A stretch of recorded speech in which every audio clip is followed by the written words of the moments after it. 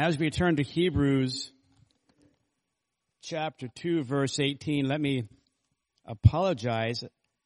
There are no notes this morning. There are notes, but they are not here. This morning I made a change in the notes on the computer. I wanted to change one word. So I changed one word, printed it out, and then as I ran out of the house, I left it on the computer. So that one word is support. It's the next S word. If you've been paying close attention, we've looked at, in Hebrews chapter 2, looking at the humanity of Christ, we've looked at suitable, siblings, Savior, substitute, and then this morning, support. The outline for this morning, there will be 3 A words. And then after that, toward the end, there'll be 4 P words. So that's really the only outline you need. Okay? So we're looking at the 5th S word, which will be support. And then we'll look at 3 A words and 4 P words. Hebrews chapter 2, verse 18. For he himself was tempted in that which he has suffered, he is able to come to the aid of those who are tempted. Father, as we come to your word, we give you the glory. Thank you for getting us through last year, Lord, with faith in you. And we pray this next year, Lord, that we would have even more faith in you, trust you even more. And we pray now as we study your word, that you would use your word, these ancient inspired words, to open up our hearts, to do what that song that we sang said, to really do a deep work in us, as Hebrews 4:12 says, your word is alive and active. And so we pray you would do that deep work in our hearts, Lord. Do the work that needs to be done, even this morning. We pray this in Christ's name. Amen. Though I am not a doctor, I want to give you some advice when you go to the doctor or to the dentist. And that is, when you go to the doctor or the dentist, they may ask you when you walk in, what is your pain tolerance? Have you ever been asked that by the doctor or dentist? What is the pressure point on a scale of 1 to 10 where you say, that's really painful, I can't take that? I would recommend never say something like even 1 or 5, especially not like 8. Normally when I go in and they say, the dentist, the doctor, they'll say, what is the pressure point of pain that you can take? -100. That's what I can take. It does astonish me. I'll go to a dentist and they'll ask me, and he'll have this big, huge needle. So how much pain can you take? Negative. I want Novocaine rubbed on my gums and over my whole head, over my whole body before you stick me with that needle. It's like a sword. Yesterday I had this cyst I had to have drained, and the nurse turns around and I thought she had a sword in her hand. I was like, what is that? She went and changed needles. What's the pain level that you can take? It's just funny to me. When it comes to being tough with pain, I don't like pain. There is a certain amount of pressure with pain that we can take or not take. And probably I think ladies have a higher pressure point with pain than men, usually. How does that relate to our chapter this morning and our verse 18 of Hebrews chapter 2? Compare it to temptation. There is a pressure point with temptation that we can take. There's an amount of temptation that we can be faced with, that we can be forced with, that we can endure before we say, uncle, before we say, that's enough, I give in to that temptation and I sin. What is the pressure point of your temptation where you say, I've had enough. I can't take that. Well, this passage this morning will be talking about our Lord Jesus Christ and his pressure point for temptation. He never, ever gave in. As far as pain goes, I'm very quick to say, I'd like to have pain medication, please. I can't take that. That's too much. Well, for Christ, regarding temptation, he never, ever gave in to temptation. Ever. Ever. And because of that, that's why verse 18 says he's able to come to the aid of those who was tempted. He was really tempted, and because he never sinned, Hebrews 4:15 says, because of that, then he's able to come to the aid of those who are really, really tempted. The amount of temptation, the pressure of it would have been so intense because he never gave in, it would have been off the charts. For that reason, he's very able to sympathize with us and to come to our aid. That's the main idea of the sermon this morning. Now, the main idea of this whole passage that we've been looking at, Hebrews chapter 1, verses 4 to chapter 2, verse 18, is that since Jesus Christ is better than human tradition, we need to focus on Christ so that we don't drift away into danger and ultimately into hell. For these Hebrews that were believers, or at least they had professed Christ, some were in danger of falling away because they had never truly trusted Jesus. They were being tempted to trust angels more than Jesus. And so here the Spirit of God is writing them and is encouraging them and instructing them that Jesus is better than angels, chapter 1, because he's God. And then chapter 2, 5 through 18, because he's fully human. Trust Jesus more than angels because Jesus is fully God, but also now because of the incarnation, he's fully, truly human. And we saw first in verses 5 through 8, just briefly, this was explained. And then 9 through 18, it's beautifully elaborated on. And that's when we got into these different S words. And we've gone through all of them. And now we're in verse 18, where the Spirit of God is still teaching these Hebrew believers and us about Christ being fully human. And so we need to have a greater value for and on Jesus than human tradition. Here the example is angels. Last week it was because he's our substitute. This week it's because of support. He supports us. Now, I'm going to read this verse again, but I'm going to read it from the NIV. I can read it from the Christian Standard Bible. I can read it from the ESV. I could read it from the King James Version. I can read it from the New English Translation. And I think those translations are better than what the New American Standard has. Normally, the New American Standard is a little bit better, but I think in verse 18, the NIV and the ESV and these other translations are actually better. So let me read the New American Standard again, and then I'll read the other version afterwards. Here's the New American Standard. For since he himself was tempted, and now which he has suffered, he is able to come to the aid of those who are tempted. Now here's the NIV. Because he himself suffered when he was tempted, he is able to help those who are being tempted. The emphasis of the Greek is that he suffered when he was tempted. The word tempted in the text, in the Greek text, is actually a participle that's modifying the word suffered. Suffered is a finite verb being modified by having been tempted.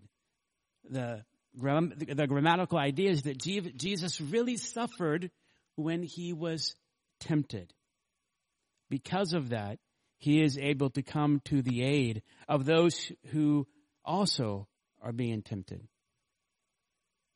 Now, with that in mind, I mentioned that there would be 3 A's and 4 P's. So I'm going to give 3 sentences, and each one will begin with an A for us really to press into and seek to understand this verse, because this verse is tremendous. It's incredible if we can get our heads and our hearts around it, because it's talking about that Christ suffered when he was tempted. Because of that truth, he's able to come to our aid and help us when we're tempted. Are you ever tempted? Certainly, we're always tempted. Throughout the day, all of us. Last night, I was trying to print off this sermon, and instead I printed off 25 copies of my wife's newsletter.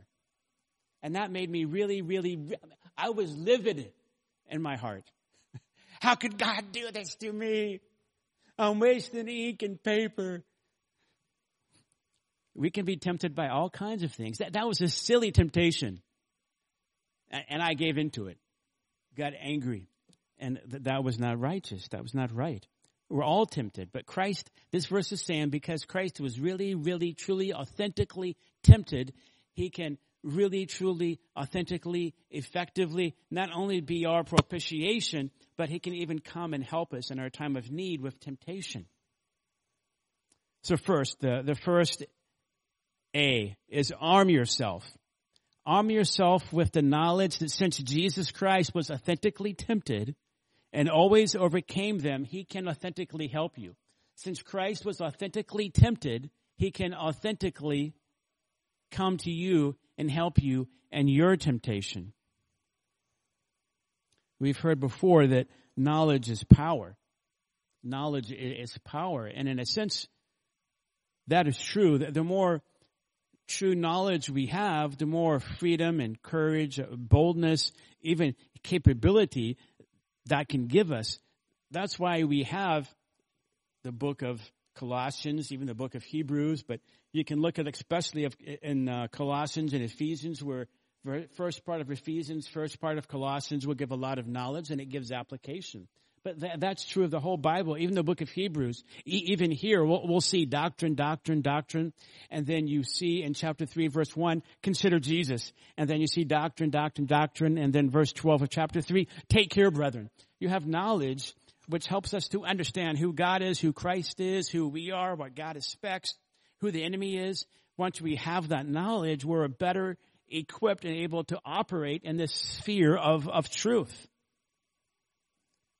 For example, that's why we have 2 Timothy 1:7 for believers.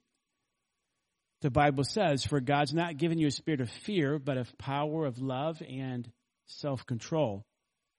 That knowledge is the sphere that we operate in. We operate in the sphere that we're new people, that we have a resource of power, love, and self-discipline. We operate in the sphere of this lordship of Christ. And here, we have more knowledge that can give us power, strength, courage, and that can set us free. And that's even, if you look at verse 18, this is even the logic of the grammar. And the for in verse 18 is there in Greek, gar, G-A-R. That is there, and it's connected to verse 17, elaborating and explaining further this idea that he had to be made like his brethren. He had to be made like his siblings, not just sheep, but in Christ and his love also were his siblings. He had to be made like his brethren in all things so that he might become a merciful and faithful high priest. How did he become a merciful and faithful high priest, able to atone for our sins? Part of this is grounded, because of the word for, and the fact that he was also tempted.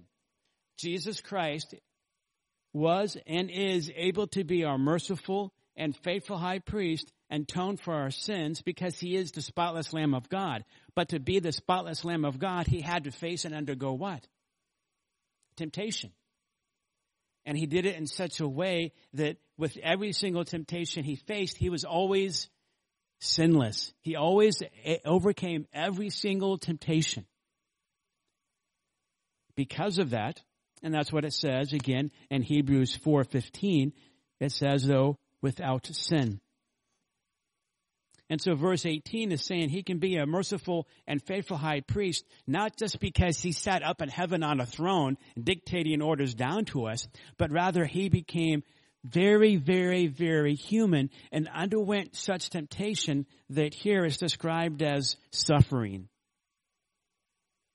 He really authentically faced forcible and fierce temptation that he always overcame. That's the grammatical logic of this word for in verse 18.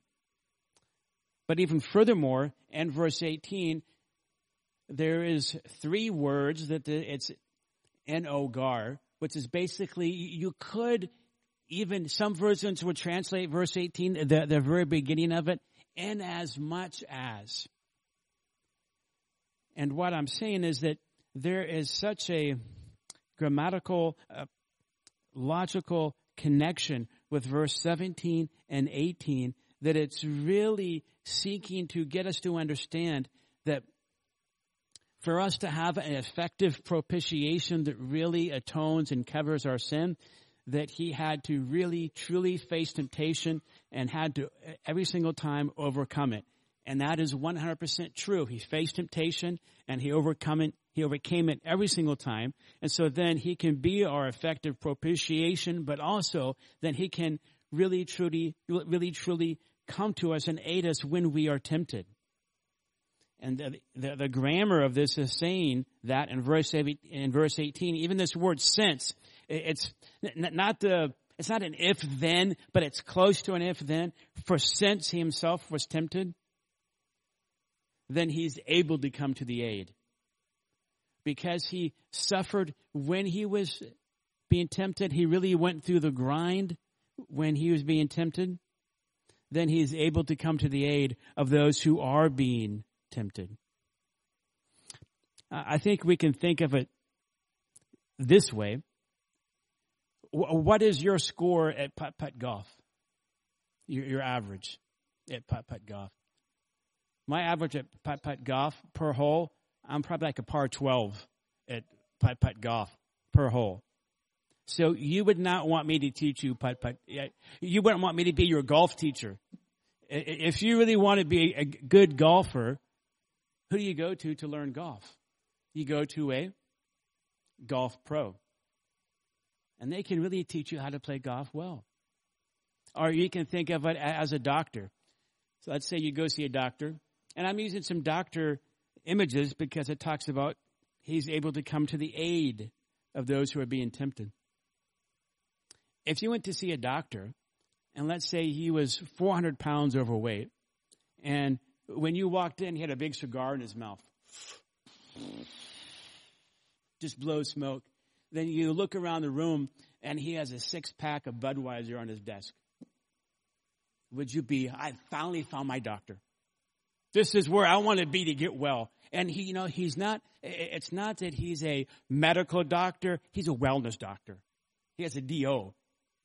He's natural medicine, and he's also combining it with modern, he's doing all that. But he's not really practicing his, he's going to have a heart attack probably in 2 days. Would you just be thrilled to have him as your doctor? Yes, I want to have him as my doctor. That would not be wise. Or even in self-defense. If you're going to take a self-defense class, would you want to learn from somebody that's never, ever, ever defended themselves in real life? Ever? Ever? They wrote a book and they watched a video. I can teach you self-defense, like 2 moves. You want somebody that's been there, that's done that, and that's overcame, right? You want the best doctor, right? You want the best golf player. If you really want to learn how to play golf, you want somebody that can come to you and say, your swing is all wrong. It's all wrong. Here's how you do it. And the same with those other illustrations I mentioned. It's the same thing here in verse 18, is that we want somebody that didn't just do a pretty good job with temptation. We want somebody that overcame every temptation that can come to our help. That is, we don't want just somebody that can come to us and say, oh, Tom, I love you so much. You're such a good boy, man. I love you. I want somebody that will say and can say, I love you and I can help you because I beat every single one. Not just one that has sympathy, which Jesus does. I have sympathy for you, but I can also give you the strength and even show you how to overcome them. I'll give you sympathy, I'll give you strength, and also I can give you an example. I can give you all these things. That's who Christ is. Because Jesus authentically was tempted and overcame them, not only can he offer an effective atonement, but because he went through the ringer and the temptation grind and overcame them all, he can help us better than anybody else. Jesus can. There's a second sentence. It's a question that begins with A. Answer this question, though. Since Jesus Christ was really God and he was not fallen, then how could he be really, really tempted? We've said that Jesus Christ was authentically tempted, truly tempted, but he's also truly God and unfallen, virgin birth, virgin conception, no remaining sin in him, no reigning sin in him. Then how can he be truly, authentically tempted? And this has been a question and a conversation and a discussion for over 2,000 years. And we need to talk about it some this morning, and then we'll talk about it also a little bit later in the book when we get to chapter 4, verse 15. But we need to discuss it here too because it says he was tempted. So let me give you three answers to this. Number one, because the Bible says he was tempted. The Bible says he was tempted. So it says here in verse 18, he was tempted. It says in chapter 4, verse 15, but one who has been tempted in all things without sin. Even Matthew chapter 4 talks about the temptation of Christ. Matthew chapter 4. Matthew chapter 4 says, then Jesus was led up by the Spirit into the wilderness to be tempted by the devil. Now we have to understand that temptation does not necessarily equal sin. It's not that these temptations arose out of this fallenness or sin in Jesus. He had no sin. These were temptations that were brought forth from the outside of him. They could have pressed into his thinking because Jesus had the natural human thoughts and affections and desires as we all do, though not sinful. But these temptations would have arisen, would have been forced upon him from the outside.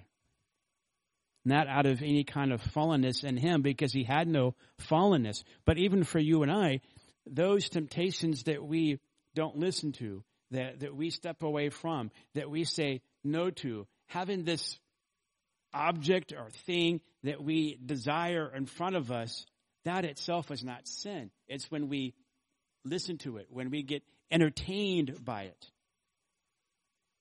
So Scripture says clearly in these different places that Jesus was tempted. And so we believe Christ was tempted because the Bible says so. But further, if you go back to our text, it wasn't just that he was tempted. It says, again, the other versions I mentioned, the NIV and the ESV and these other versions translate it, and I think it's a better translation because he himself suffered when he was tempted. It's not just that he was tempted, it's that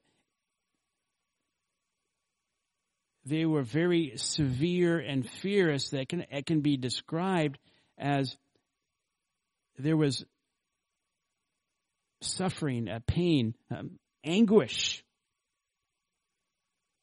that arose during these occasions of temptation, not from within him, but from without.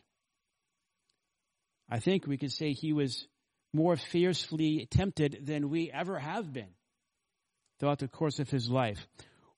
What do I mean? Well, go back to Matthew 4 and look at verses 1 through 10. Matthew 4, verses 1 through 10. That is, Jesus was tempted more often and to a more intense degree than we ever have been or will be. Why? Well, you can look at Matthew 4, verse 1. He himself, Jesus, is tempted by the devil, by the tempter himself, in person.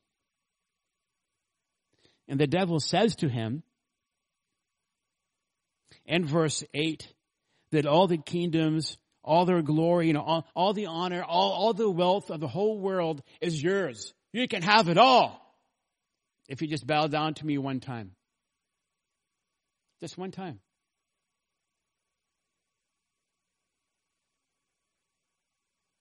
That's a huge temptation. What would we do if Satan physically appeared to us and said, you can have anything you want? Anything. Just bow down to me one time. You can have anything you want. All those desires you have, you can have them all. Just worship me one time. It was severe temptation, severe in the sense that the Lord Jesus, he had fasted 40 days and 40 nights, and he became hungry. Satan tempts him at least 3 times. Jesus each time says, no, I'm going to follow the Bible. It is written. The devil leaves him, and then the angels come, and they begin to minister to him because the Lord was so weary and so tired, physically because of fasting, and also because of the temptation. Matthew 26, verse 38. Matthew 26, verse 38. And we're not going to look at all of them, but remember even what Jesus said to Peter one time. When Peter said, Lord, forbid it, basically forbid it that you'd be crucified. And what does Jesus say to Peter? Get behind me. Who? Satan. Why? Because that was a type of temptation to, you don't have to go to the cross. You don't have to go to the cross. You're the Lord of glory. Matthew 26, verse 38. Then he said to them, his disciples, my soul is deeply grieved to the point of death. Remain here and keep watch with me. This is right before he was betrayed, and he is sad, depressed. Some versions talk about being despondent, but not sinning. Really being tempted with this anguish of all that's going to happen. And he says, watch here and pray with me. And now Luke chapter 22 gives us even more data into what was going on. Luke chapter 22, verse 44.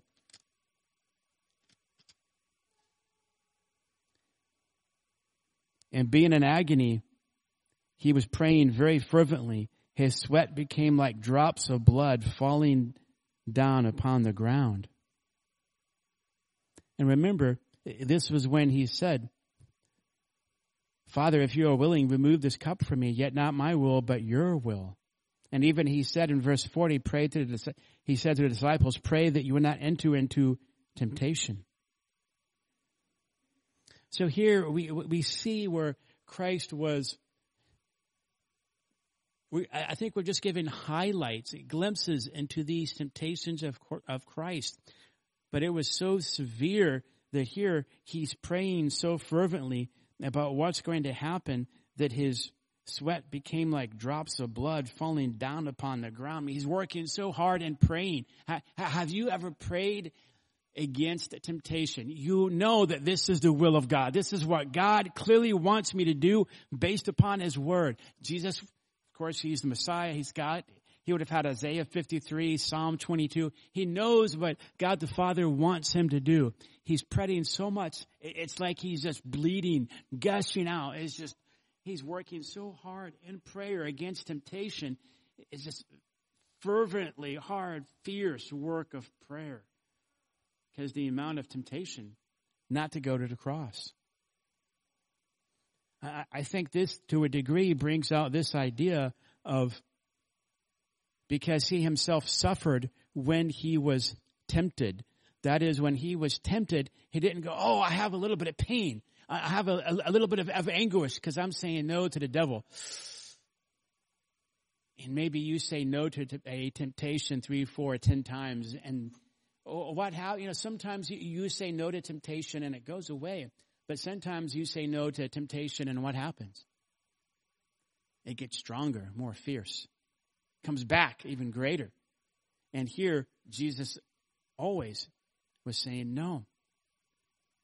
I imagine that's why he went off alone to pray in the wilderness at times. He had to spend time with the Father. Here's what John Owen says, speaking of Christ. He suffered being tempted, sinned not.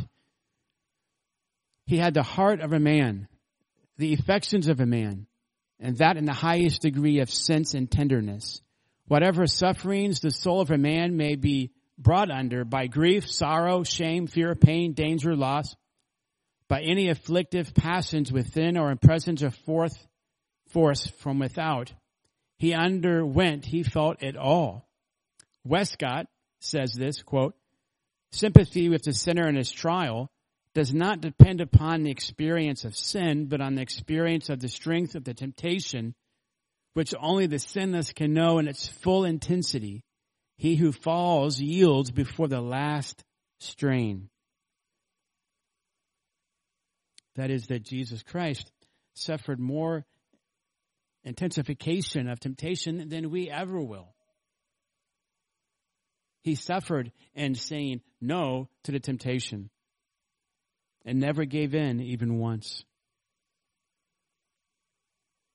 Now, third, underneath this idea of could Jesus really, truly be tempted? We said yes, because the Bible says so. Secondly, it talks about that he suffered in temptation.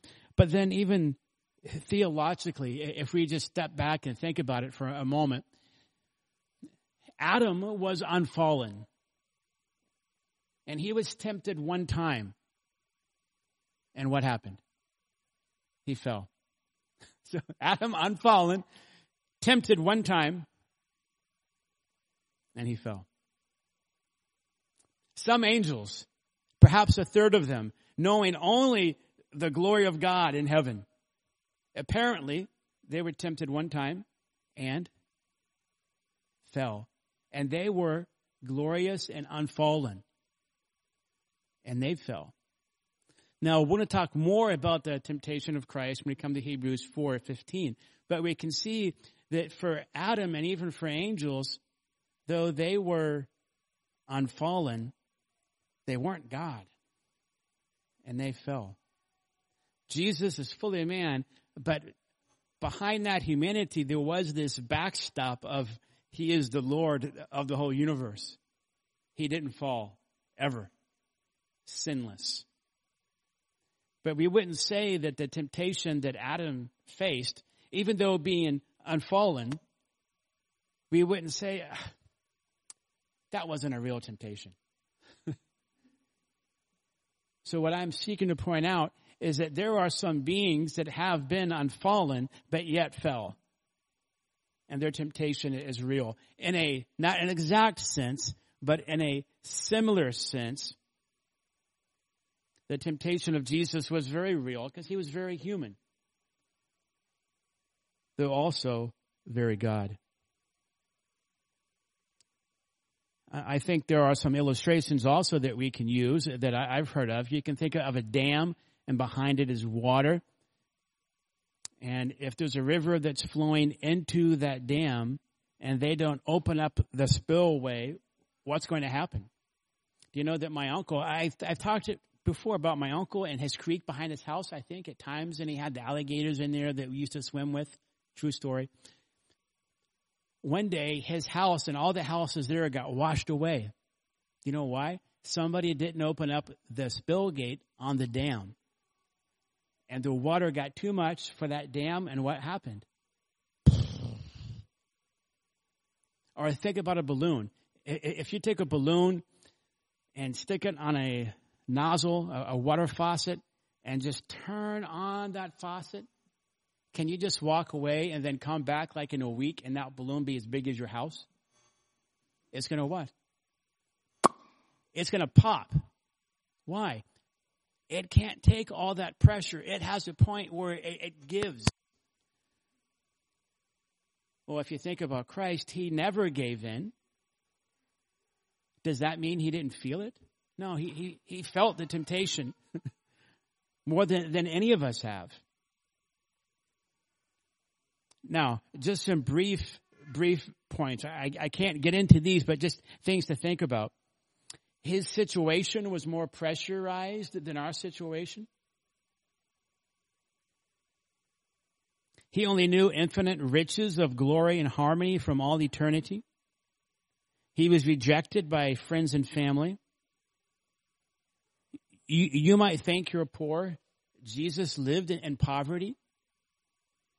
He was betrayed, denied, slandered, tortured, executed. Satan appeared personally to him to tempt him. He went through all of this with the mission coming to the earth to know that he would die on a cross for undeserving sinners that would not appreciate him and worship him like they should. And yet he did it with joy. Knowing all of that, then, we should have some understanding that the sheer weight of this pressure, being fully human and not relying upon his deity. Normally, yes, fully God, never divested himself of his Godhead ever. But as Philippians chapter 2, verse 5 says, verse 6, although he existed in the form of God, did not regard equality with God a thing to be grasped, but emptied himself. Doesn't mean he gave up his godliness, but he took on humanity, came in the form of a bondservant, came in the likeness of man, was found in appearance as a man, and he humbled himself while becoming obedient to the point of death, even death on a cross. He came with this mission in mind. He came not to be served, but to serve. And what was at stake was the salvation. If he had sinned one time, he would have been not God. And the atonement would have been over. Probably the universe would implode and cease to exist. But he never gave in, not even once. There is, I think, in all of us this temptation to say, but Jesus doesn't understand. Jesus actually may understand temptation more than you or I. Because he never gave in. He may understand more of the pressure and the weight and the force of that. That was the example of the dam and the water balloon, that force that just builds and builds and builds and builds and builds and builds. But he never gave in ever. So I think then he can understand. There's a third statement I want to make, and it begins with another A. And that is announce Jesus Christ to yourself. The word for preach, it's the Greek word, at least one of the words is announce. So to yourself, announce Jesus Christ. We have announcements before church starts or after it starts. One of the pastors will come up and make announcements. We should always be, in a similar way, making announcements to ourselves about who Jesus Christ is. 1 Corinthians chapter 2, verses 1 through 5 talks about, Paul says, I'm going to preach Christ. Verse 2, and Christ crucified. We need to be preaching to ourselves who Jesus Christ is. This is why the book of Hebrews, in one sense, was written. In chapter 13, it talks about the book of Hebrews as an exhortation. It's a sermon of exhortation given to the believers, really to preach to themselves. What is it then that we preach to ourselves about Jesus? First of all, this. He has the ability to help you. So you say to yourself, Jesus Christ, He's able to help me. When I am being ferociously tempted, he can help me. He's able. It says in chapter 2, verse 18, he is able. Jesus is able. Chapter 7, verse 25 of Hebrews. Therefore, he is able to save those forever who draw near to God through him. You're familiar, of course, with Ephesians 3. Now, to him who is able to do exceeding abundantly beyond all that you could ever ask, think, or imagine. You're familiar with 2 Corinthians 9:8. Now, he is able to make all grace abound to you, that always have an all sufficiency for all things. You might have an abundance of grace for every good deed. We worship a God that is able. Jude 24. We're familiar with Jude 24. Again, he is able. Now, to him who is able to keep you from stumbling and to make you stand in the presence of his glory blameless with great joy. Jesus Christ is able. He invented ability, invented power. Power and might and strength exist because Jesus Christ exists. He is able. We are all weak outside of Christ. Outside of Christ, we are not able. But he is able to help you. And in Christ, again, 2 Timothy 1:7, he's not given us a spirit of fear, but of power. And Christ himself, by his Spirit, puts that power within us. But even he in his power is able to come to us and to help us. And so that's the first thing that we have to say. He is able. Have you ever... I have been caught in a temptation and said, I just don't have the strength. True. Outside of Christ you don't, but in Christ you do, and he himself is with you, and he's able. He has the power. Secondly, first we say, when we announce Christ to ourselves, he has ability. He's able. He has the strength. His might is incomparable. But then second, we say, Jesus Christ wants to help me. Did you know that Jesus Christ wants to help you? Look back at verse 18. For since he himself was tempted, let me read the NIV. I think it's a little bit better. Because he himself suffered when he was tempted, he is able to help those who are being tempted. First of all, in verse 17, he's our merciful and faithful high priest. But here, also, he is able to help those who are tempted. It's the idea of merciful and a faithful high priest who is able to help. There could be a high priest, not Jesus, but there could be an earthly high priest only that was fallen, that wouldn't be merciful, that wouldn't be faithful, maybe that could help but wouldn't want to help, and would look down on you. Have you ever gone to somebody for help with your sin and temptation, and they just look down at you and think you're gross and disgusting? Has that happened to you? Do you think that would happen between Jesus and you? So this verse is saying that when you are being tempted, Jesus is able to come to your aid and help. And this word, look at verse 18, when it says he's able to come to the aid, that word for aid was a wartime word. It's the idea of a critical, urgent need. He's able to come and to help you. Helping ideas that those that have a critical, urgent need, there's a person that runs on the battlefield, right? A medic. And they come running over to that man. They come running over to that woman. They come running over to that person. And there's bombs and there's bullets and there's blasts going on everywhere. And it's the duty of the medic. I'll lay down my life to save that person. Bombs, bullets, it doesn't matter. I'm going to go and help that person. And he doesn't get to that person and, you dummy, you cockroach, you're stupid, you got shot. You're dumb. I'm going to go on to somebody else that's more worthy. Would the medic ever do that? Of course not. And Jesus is a much, much, much, much, much better medic. Again, we can think of that illustration with Peter. When Peter was walking on the water, And all of a sudden, Peter takes his eyes off of Jesus. He begins to sink in the water. And Jesus reaches out and grabs him and pulls him up. Now, Jesus does give a slight rebuke. Come on, have some faith. Don't be unbelieving, be believing. But at the same time, he doesn't let go of Peter. He helps Peter up out of the water. He saves Peter.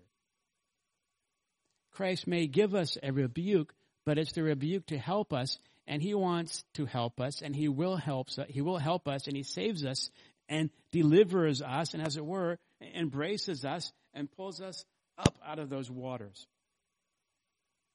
The Lord doesn't desert us. The Lord doesn't look on you or me when we're tempted and think, the fact that you thought that or did that, I'm out of here. Now, Revelation chapter 3 talks about the church at Laodicea, and he spits some out. Christ is spitting out those that are basically hypocrites and pretenders. Right? Those, false teachers, hypocrites, pretenders, but going to Christ and saying, Lord, I'm a sinner. This sin is horrible. It's my fault. I'm to blame. Lord, I'm a wicked person. Lord, forgive me. Would you strengthen me? Would you even help me? The fact that I'm even tempted by this is sick and despicable. Lord, would you help me? And this text is saying Jesus is not going to walk away from you, go, yeah. He's not going to label you to be this filthy, disgusting person to keep away from. But rather it says here, he is able and is willing to come to you and to help you, to cleanse you, to correct you, to change you, to give you what you need to overcome that temptation. That's a wonderful Savior. And he can do that because the ferocity of his temptation was even greater than yours, but yet he never gave in. And so he's even more able to help you. Not just like I feel sorry for you and not just rubbing your back. Yeah, yes, I understand because I also gave into that sin 1 billion times. No, rather, I faced that sin 1 billion times and I never fell. It is wrong. But I can help you and I will help you with it because I never gave in. I love you. That's the kind of Savior that we have. Now, then quickly, I had mentioned that there would be 3 sentences that began with an A. I gave you those. Now, just very quickly, 4 P statements. Because the question becomes, okay, but this A that he gives, this strengthening, this enabling, this comfort, this relief, this lifting up. How do I get that? How do I lay hold of that? So just 4 little statements that have P in them. Number 1, preach propitiation to yourself. Preach propitiation to yourself.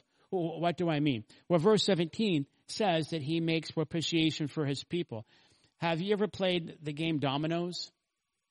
And sometimes if you lay a domino, it has to be matched by somebody. Well, at least how we play it, we would say, and if somebody matches it, we would say, satisfied. And it has to be satisfied. If it's not satisfied, I've forgotten what happened. I think everybody keeps doing dominoes until it's satisfied. Well, the wrath of God has been satisfied. So you and I should not have this attitude. I have to overcome this temptation so I can go to heaven. I have to overcome this temptation so I can stay within the peace and love of God. I have to overcome this temptation and not sin so I can be justified. We can very quickly get into a works mentality. I need to be godly because I love Jesus and because I want to glorify him. I can never be godly enough to go to heaven. The blood of Jesus cleanses me from my sin, not my performance. Because what can happen, I can get into, I'm going to depend upon a works, human resource mentality. And so then I end up trusting myself and not the power of God or the power of Christ or the power of his cross. So first, when you're being tempted, preach the power of the cross to yourself. I've been forgiven. I'm under the grace of God and Him, not in me, not in my performance. In Christ, I have redemption. Thank you, Jesus. Last night, I laid down on the couch. I got mad. I told Lisa, forgive me. I got mad. I'm going to lay down on the couch. Lay down on the couch and just prayed. Thank you, Lord. I'm forgiven. I confess that was wrong. I'm not going to get angry anymore. Thank you, Jesus. Thank you, I'm forgiven. Preach propitiation to yourself. Second, proceed to prayer. Power comes through prayer. Power comes through prayer. John Owen, again, he wrote a massive commentary on Hebrews. The Puritan John Owen writes, quote, "The great duty of tempted souls is to cry out unto the Lord Christ for help and relief." So when you're tempted, what do? Don't run from Jesus. Don't have this attitude, I'm being tempted. Oh, this is so bad. No, it's so bad. It's so raw and disgusting. I'm running straight to Jesus. Run quickly. This is why Jesus told his disciples what in Matthew 26? Watch and pray. Watch and pray. So how do we get this aid, this relief, this strength to overcome this temptation from Christ? I preach Christ to myself. I'm announcing Christ to myself. And so I say to myself, I'm saved by grace alone, through faith alone, and Christ alone. For by grace we're saved. Thank you, Lord. But then I go to the Lord in prayer. Lord, please help me. And we see this even in chapter 4, verse 15, it talks about the Christ as being tempted, but without sin. And then in verse 16, it gives the command, let us therefore draw near in confidence to the throne of grace, where we may receive mercy and find grace to help in the time of need. You can pray anywhere, anytime. It doesn't have to be a long prayer. It can be, Lord, help me. Help me, Lord Jesus. Thank you, Lord. A third means to lay hold of this aid of Christ is preach the promises to yourself. These aren't new things. These are old things. Preach the promises to yourself. There's so many promises in the Bible. I'm just going to mention a few of them. I can do all things through Christ who strengthens me. Jesus said, I will never leave you and forsake you. Romans 8:28, and he causes all things to work together for good for those that love God and are called according to his purpose. But even in Philippians 1:21, for me to live is Christ, to die is gain. There's an author named Ed Dowd who worked for BlackRock and was a statistician and a marketing guy. And in this book, he records that there are insurance companies that say that in some places the morbidity rate during 2022 was 40% higher, not related to COVID. And that different people all over the world are freaking out. And then for myself, I've known a lot of people in the past year, 3 years, I think we all have, that have passed away and that have died. And then as you get older, it's very common for people to die and pass away. What do we do with death? The reason why I bring this up is because it talks about it here in our passage in verse 14, that through death he might render powerless him who had the power of death, that is, the devil. There are some temptations, some things we do in order, maybe if I do this, I can somehow push back that death. You know, if I have more money, if I have more security, right? But Philippians 1:21 says, for me to live is Christ, to die is gain. And so I preach the promises of God and Christ to myself. I can make, if I'm not careful, I can make even my computer and my printing and printing the wrong sermon notes, I can make that almost a life and death situation.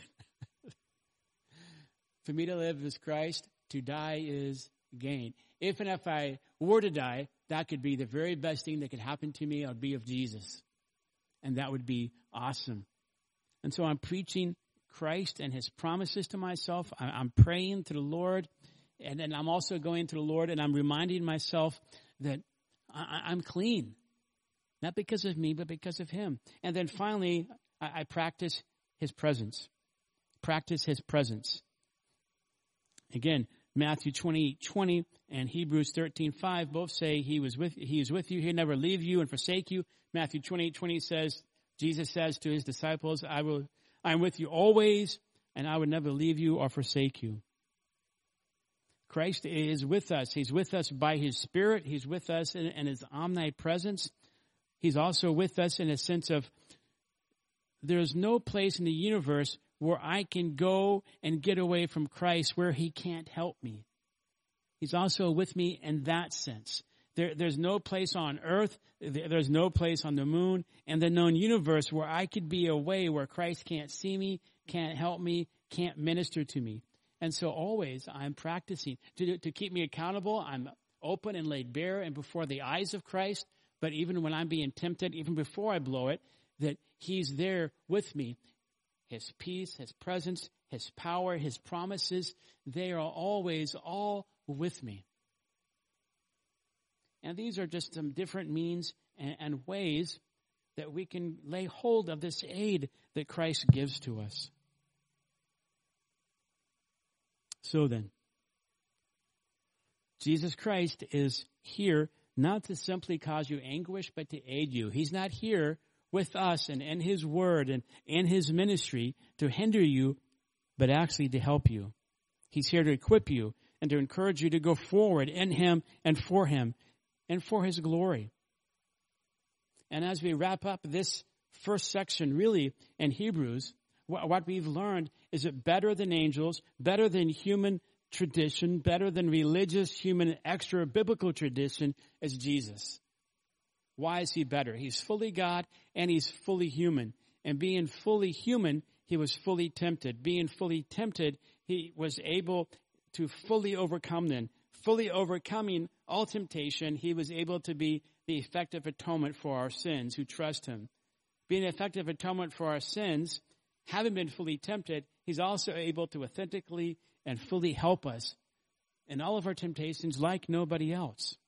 Therefore, this new year, let's resolve together as a church and individually to simply look at Jesus more. In fact, chapter 3, verse 1 says, consider Jesus. And chapter 12 talks about focusing your eyes on Jesus.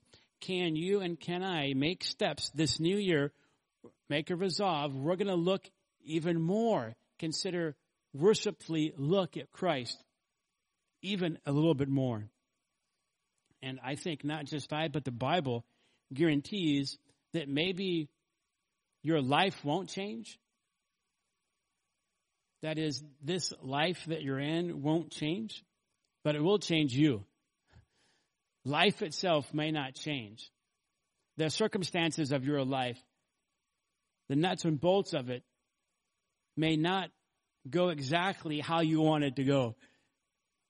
But Christ can change you in your life. Lord, we thank you for your word. We thank you that you don't run from us, but that you run to us to help us. We thank you that not only are you Savior, but you're a substitute and you support us. You come along beside us to aid us and to help us. You don't simply rebuke us, but you rebuke us and then you comfort us and you equip us and you give us all that we need, Lord. Forgiveness, cleansing, nourishment, a new power to go forward with you and for you forever. And so we give you the glory, Lord. For your sake, Lord, we pray these things. Amen.